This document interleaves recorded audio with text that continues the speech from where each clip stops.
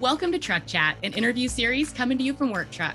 Remember to follow and connect with us on social media, and don't forget to hit that subscribe button and check out our podcast series on Spotify. I'm Lauren Fletcher, Executive Editor of Work Truck. Today's episode is sponsored by Amerit Fleet Solutions. Amerit Fleet Solutions improves fleet uptime, safety, and reliability through their innovative service solutions with a customized approach.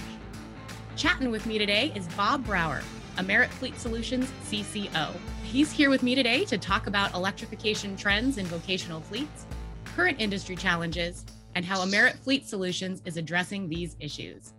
Bob, thanks for joining me today. Thanks for having me. I appreciate it. Let's get right to this. Electrification is a big growing trend for today's commercial truck fleets.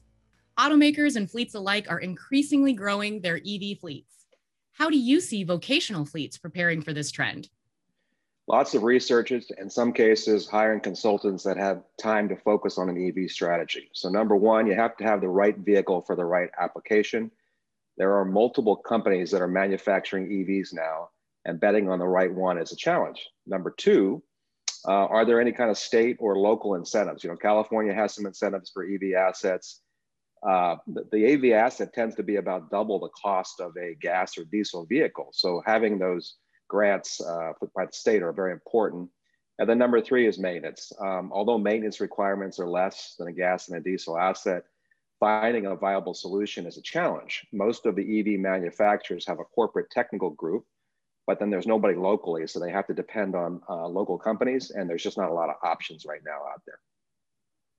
And how do you expect commercial fleets are going to be impacted by these EV initiatives in the future? You know, higher investment costs, as I mentioned, over the term of the lease or the investment up front, lower maintenance and fueling expense, fortunately, and there's going to be a significant government and peer pressure to convert fleets to EVs very quickly. And on these lines, how is Amerit specifically preparing for this electric future?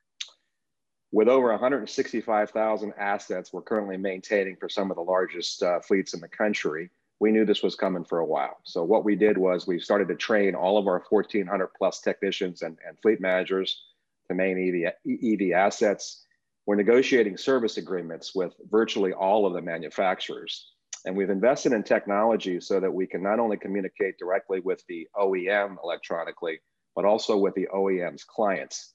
In addition, we're just trying to acquire businesses that are in the EV space. There's not a lot of local service companies, but there are a lot of companies that are maintaining EV infrastructure, and we'd like to try to acquire some. That's great. And looking at another very popular trend right now, last mile delivery is a booming industry. This is the direct-to-consumer delivery of goods. How have you seen this growth in last mile impact the vocational fleet industry? Sure. We're servicing tens of thousands of last mile units right now with a variety of different companies. The impact to the fleet industry is huge because you simply need more vehicles and more drivers to satisfy the demand, which is obviously a challenge. And what are some of the other challenges that are coming with the increased demand for these fleets? Most last mile fleets are running 7 days a week, 12 to 13 hours a day, high mileage, a lot of starts and stops. In addition to the extra labor and parts required to maintain the assets, tires are wearing out prematurely because it's a high scrub environment. So it's definitely a different ballgame than what we were used to 10 years ago. Makes a lot of sense, being used more and need to be maintained higher and have a lot of the additional costs that come with that. Yep.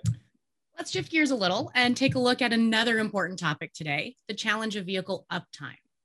Keeping vehicles rolling and on the road as much as possible has always been important to commercial fleets, including last mile operations. What are some of the current uptime challenges that you see these fleets facing today? Sure. The biggest challenge to ensure vehicles are up and running and in compliance is the time to work on the assets. So as I mentioned, when you're running 7 days a week, 12 hours a day, there's just very little time to work on the vehicles. And they tend to be getting beat up a little bit more than your average asset. So it's that short window of being able to work on the assets basically at night. And so based on these challenges, what solutions are available to commercial truck fleets to help reduce this burden? Yeah, so what Amerit has done is we've got a large group of our workforce working at night, 7 days a week. It's a challenge to find technicians that want to work that shift. It's a challenge to keep technicians that want to work that shift. But that's really the only time to work on assets if you want to run your vehicle 7 days a week. So that's what our clients expect, and that's what we're good at. You know, Bob, I really appreciate you taking the time to chat with me today. Is there anything else regarding electrification, last mile, or uptime that you wanted to talk with us about? No, I think you asked a lot of good questions, Lauren. Thanks for having me. I appreciate it. No, thank you. And thanks to all of you who tuned in to today's episode of Truck Chat, sponsored by Amerit Fleet Solutions. For more info on Amerit, vocational fleet electrification, and vehicle uptime, check the links below and be sure to subscribe to Truck Chat today so you never miss a single episode. Thanks.